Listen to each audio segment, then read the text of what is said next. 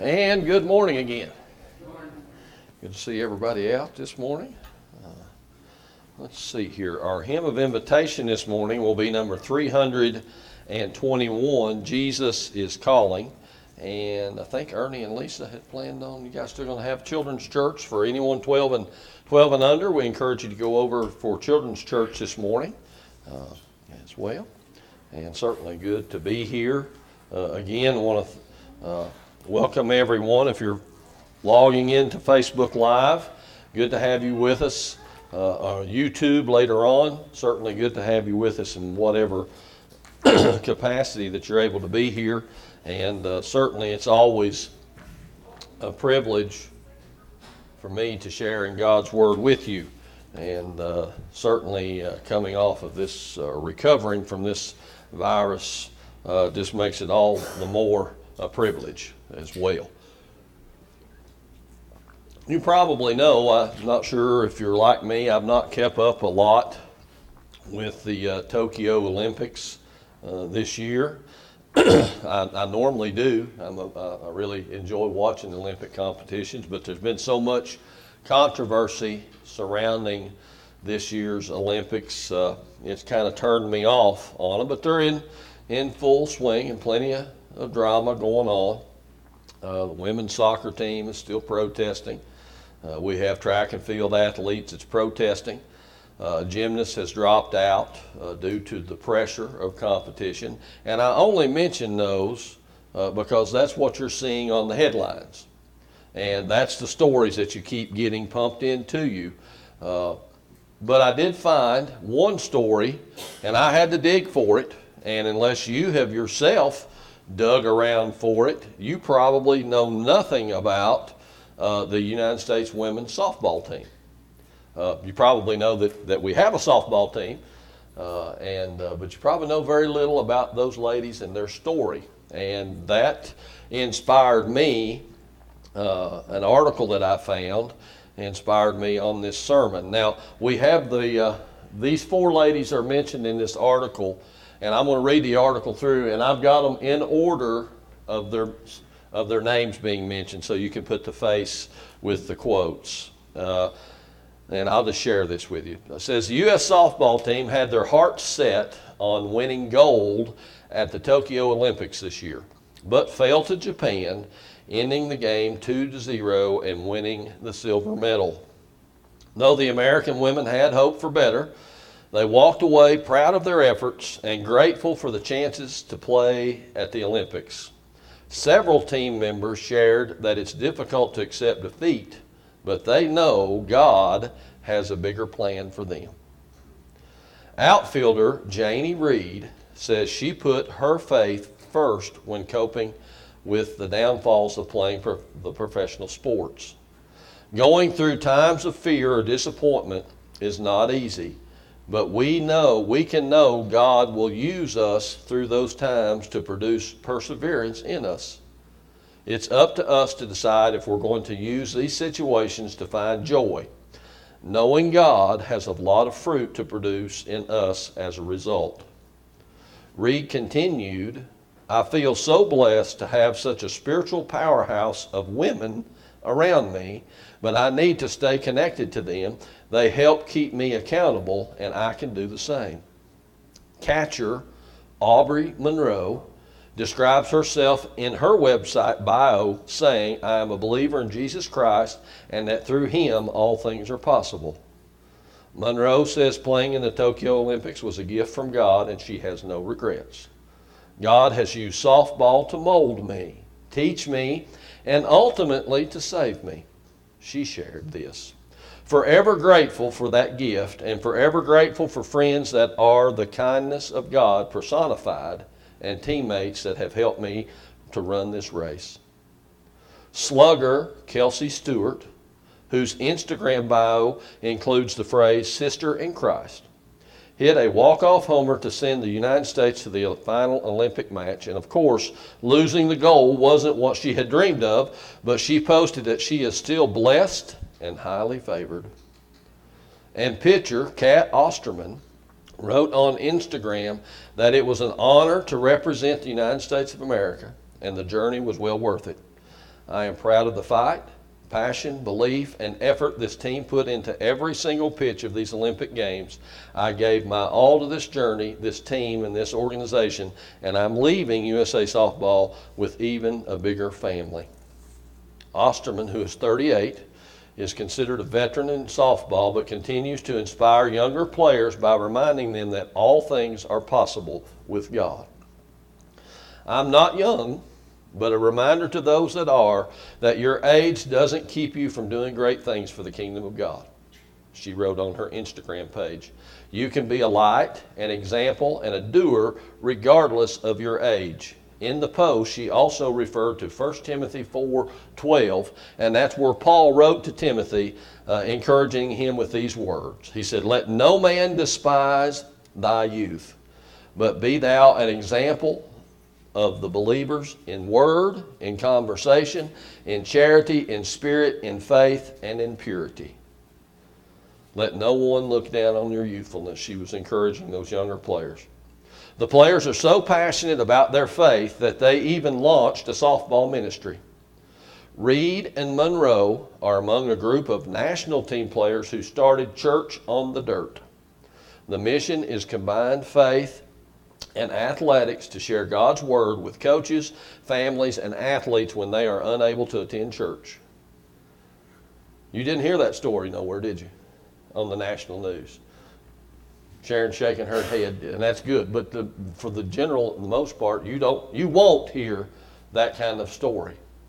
They want to keep us believing that we are all divided and that there's nothing but protest and there's no good. And I am so proud of the example that these ladies have set through their softball and through what they're able to do.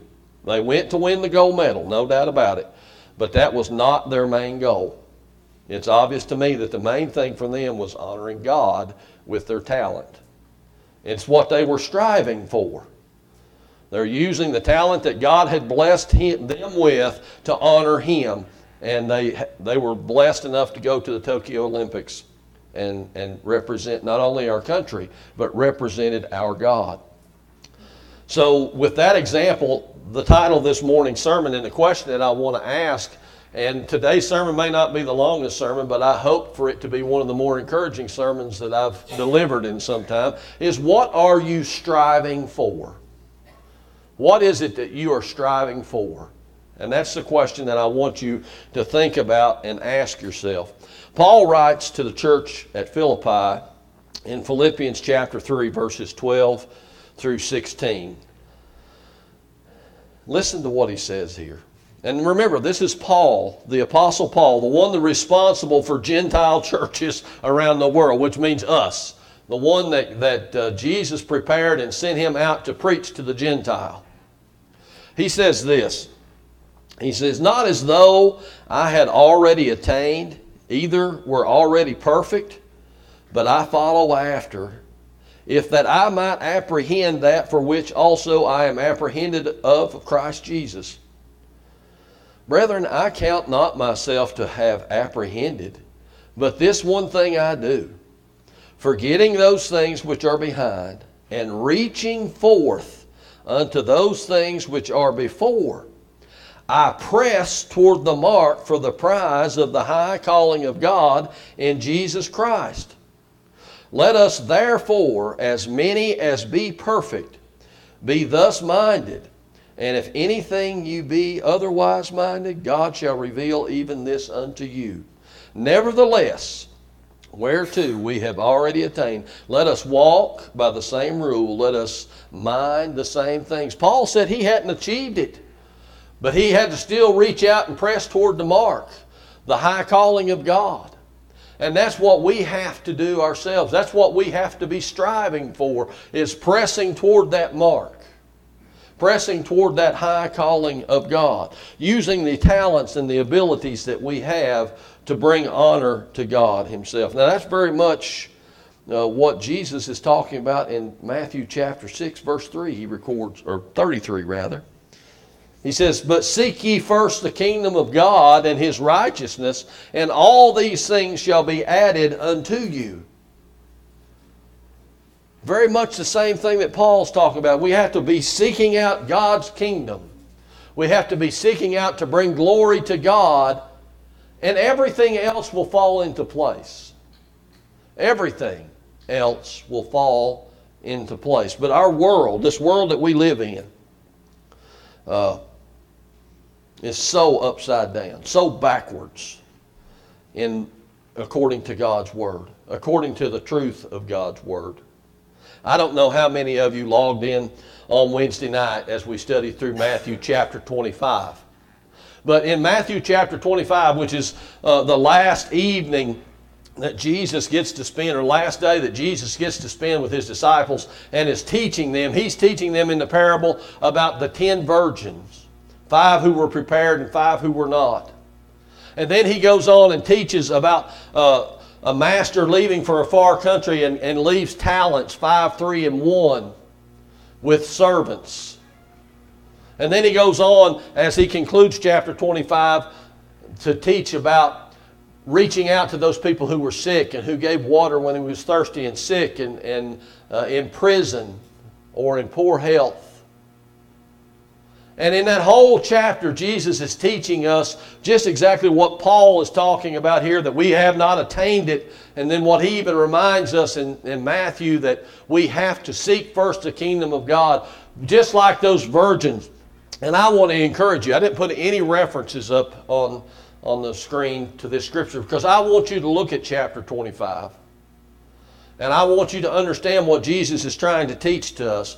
Half of the people that thought they were Christians and thought they were good to go were really unprepared.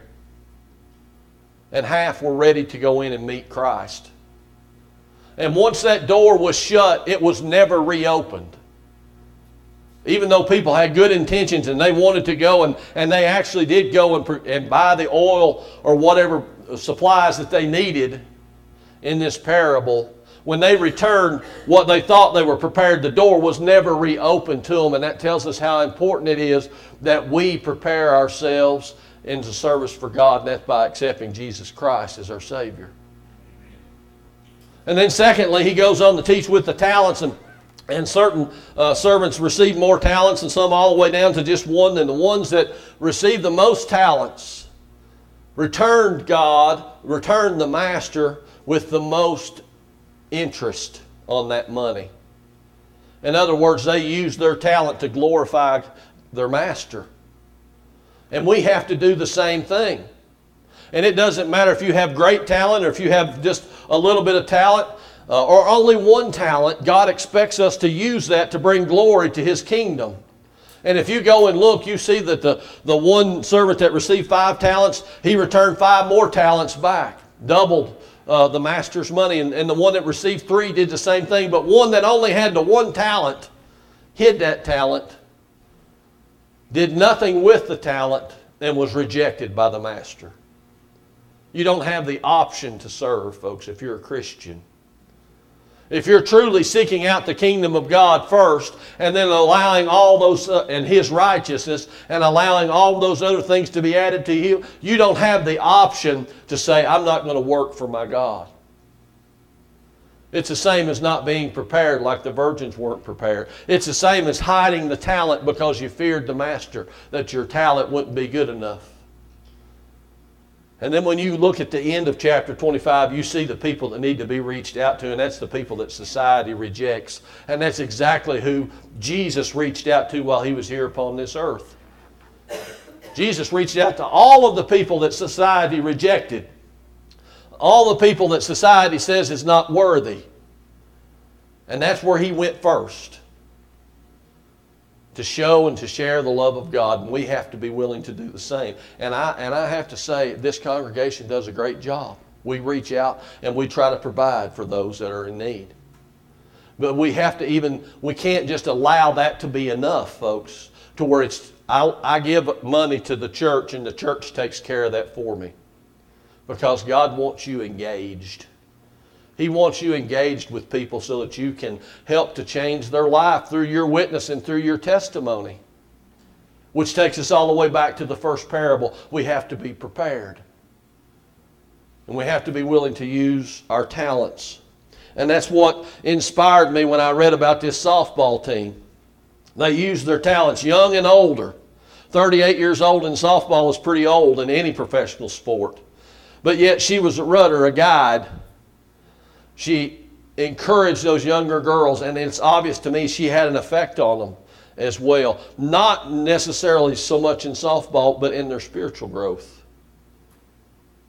And I think it's encouraging to me to know that aside from all of the propaganda that we hear on the news and that you read about and you listen to on the radio about all the division, and you would think, if you listen to that, you would think there is no good going on in the world.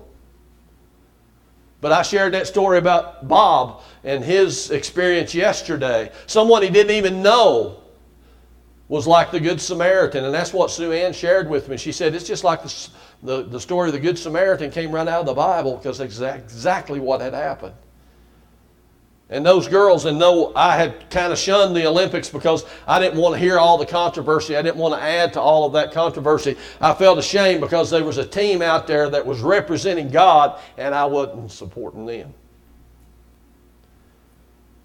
And that's what we have to realize and not be distracted in this world that we live in. We can't be distracted from all the things that's going on around us and remove ourselves from what God expects us to be doing. We have to remain engaged because we live in a backwards world. Young people, I encourage you to understand that we live in a world that is contrary to what God's Word says. It glorifies what God says is an abomination. It calls evil what God's Word says is good. And just because an elected official or society as a whole proclaims something doesn't mean it's the truth. The only truth that can be proclaimed is the truth that's in the Scriptures. And that's what we have to hold to. So we have to understand something. We have a great responsibility about our priorities. This world has priorities backwards, upside down, and mislaid at the very best. But what we have to realize and understand as Christians, folks, and what you have to realize if you're on Facebook and on YouTube and whoever gets the opportunity to hear this message, the priorities that we make in our lives, our kids see, our kids watch, and our grandkids watch, and our nieces and our nephews, and the young people that we come in contact with, they see what our priority is by what we do and how we live our lives. And if serving God is not a priority in mom and dad's life, rest assured it will handicap them about being a priority in your child's life and grandchild's life or niece and nephew. When you prioritize, the first thing I'm going to do is I'm going to make mine. That's what the world tells you to do. Go out there and get yours at all cost. Become successful according to what the world says is successful. And then if you have time, then if it's convenient for you, you can do your religion thing. That's backwards, folks. That's backwards. We first, just like Jesus said, we must seek the kingdom of God and His righteousness first. And then all those things will be added to us. Instead of chasing those things around, hoping that God is going to sanction our actions. He'll never sanction anything that puts Him second. And that's what we've done in this nation. We've put God second or third in our lives. We want something else first. And then if we have time, we'll do that religion thing. Continue to remind you of 2 Chronicles chapter 7, verse 14. If my people, that's us, that's Christians. Do you understand that? He's not writing and talking to here people that do not have Jesus Christ as their Savior, people that do not know God as the King of creation. He is talking to His people, okay? So if we think that we've got it all together and that we're all that, we need to listen to this word here that I'm reading to you this morning. If my people which are called by my name shall humble themselves and pray and seek my face. And then what's the next line? Turn from their wicked ways. Then, and only then, will I hear. We've got to prioritize what God's Word says is truth. If God says that we have to humble ourselves and pray, if God says that I am living some way, some shape, form, or fashion in a wicked way, I have got to turn from that before He's going to hear me. Amen. And that's what this nation has to do. That's what this county has to do. That's what this state has to do. That's what every home in America has to do. We have to turn. We have to turn from our wicked ways, which puts God second and not prioritizing Him first and foremost in everything that we do. That's a wicked way, folks. If there is anything in your life that is primary over God, you're living in a wicked way. Simple. It's not me telling you that. I'm just reading it to you out of the Scriptures. Then will I hear from heaven, I will forgive their sin, and I will heal their land. God has the power that quick to take away this pandemic. God has the power that quick to all of this turmoil, strife. It can be resolved.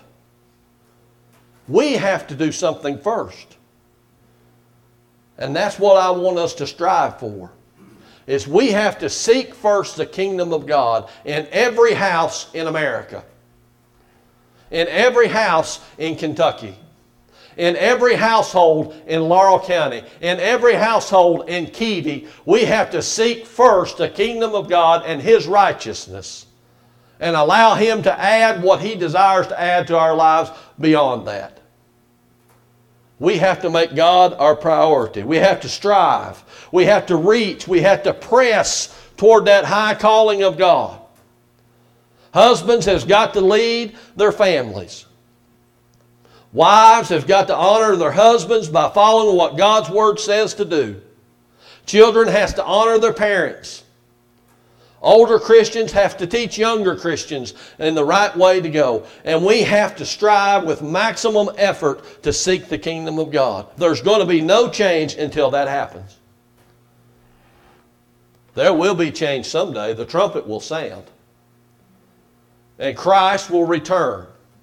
And there will be 5 virgins that's ready over here. There'll be 5 virgins over here that's going to be unprepared. And they're going to knock at the door. And just like Jesus says, I never knew you, is what good people, because they made God the second priority instead of the first, are going to hear. I don't want no one to hear those words.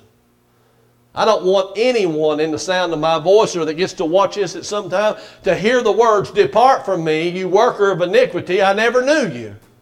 Not because I didn't do my job. And that's what I'm going to do. I'm going to preach the truth of God's Word. And you can either let it work in you effectually or you can reject it. And I can't do anything for you. But we're all going to stand in judgment someday. It says in the Bible that each man is appointed once to die and then the judgment. We will all stand in judgment someday. I want everyone to hear, enter in, thou good and faithful servant. That's my goal. That's my goal. So we need to think about priorities. If you've never accepted Jesus Christ as your Savior, you are striving in vain. I don't care what pursuits you're going after. I don't care how much money you make. I don't care how much stuff you're able to buy. I don't care how big a house you live in. I don't care about any material thing that you have. If you have not prioritized your life by adding Jesus Christ as your Savior, everything you do is in vain. Hearing and believing, confessing Jesus Christ as your Savior, repenting from sin, being buried with Him in baptism to receive the gift of the Holy Spirit and the forgiveness of sins, walking forward faithful with God, the number one priority. That's what you do. Maybe you're a Christian here this morning and you realize, you know what? Rob has hit the nail right on the head. I have got my priorities misaligned. I need to change. And I encourage you to repent. Repent and get your priorities in order. Get your house in order. Get your spiritual life in order so that you will not be refused. That door will not be shut and you will forever be on the outside wondering what happened. We're going to sing a hymn of invitation this morning. Jesus is calling. And that's just like when he came as the bridegroom. They waited and they waited and they waited and they thought they were prepared. And 50%, according to that parable, 50% of those that waited on Jesus were unprepared. We've got about 35 people here this morning, 34. Could you imagine 50% of us unprepared? That'd be what? 17. 17 would have the door shut forever, according to this parable that Jesus taught. 17 of us sitting here this morning thinking that we were prepared are rejected. I don't want that for anybody. If you need to make a change, Jesus is calling. We're going to sing the third and the fourth verse of this hymn. Would you come as we stand and sing, please?